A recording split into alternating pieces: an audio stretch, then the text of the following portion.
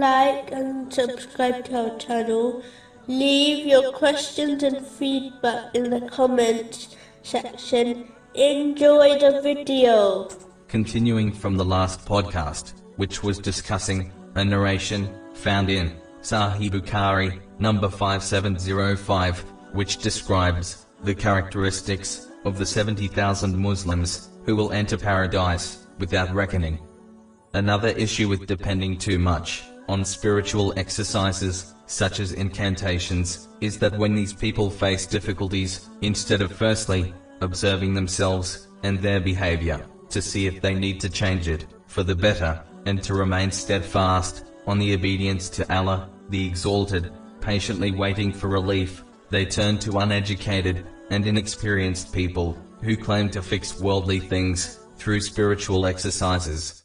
As indicated in the last podcast, these people only cause a Muslim to adopt an illness which is far worse than their initial problem, this illness being paranoia.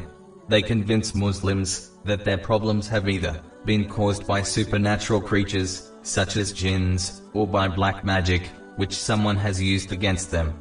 Even though jinns do exist, it is very rare for them to affect people in their worldly matters. This causes Muslims to become severely paranoid and superstitious over petty things, and it even causes them to grow suspicious over their friends and relatives. This only leads to enmity and fractured relationships. It is important for Muslims to strengthen their faith through gaining and acting on knowledge. This will prevent them turning to such foolish people who cannot even fix their own problems, let alone fix the problems of others. Strong faith will prevent paranoia affecting them as they rely fully on Allah, the Exalted.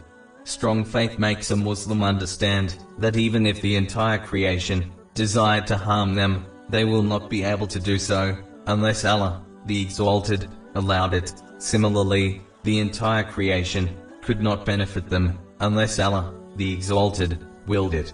And every case and situation only occurs according to a set and unchangeable plan, namely destiny. This has been advised throughout Islamic teachings, such as the far-reaching narration found in Jami Tirmizi, number 2516.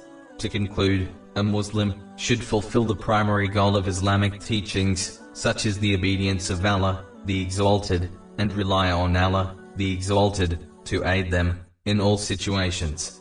The next podcast will continue discussing this narration.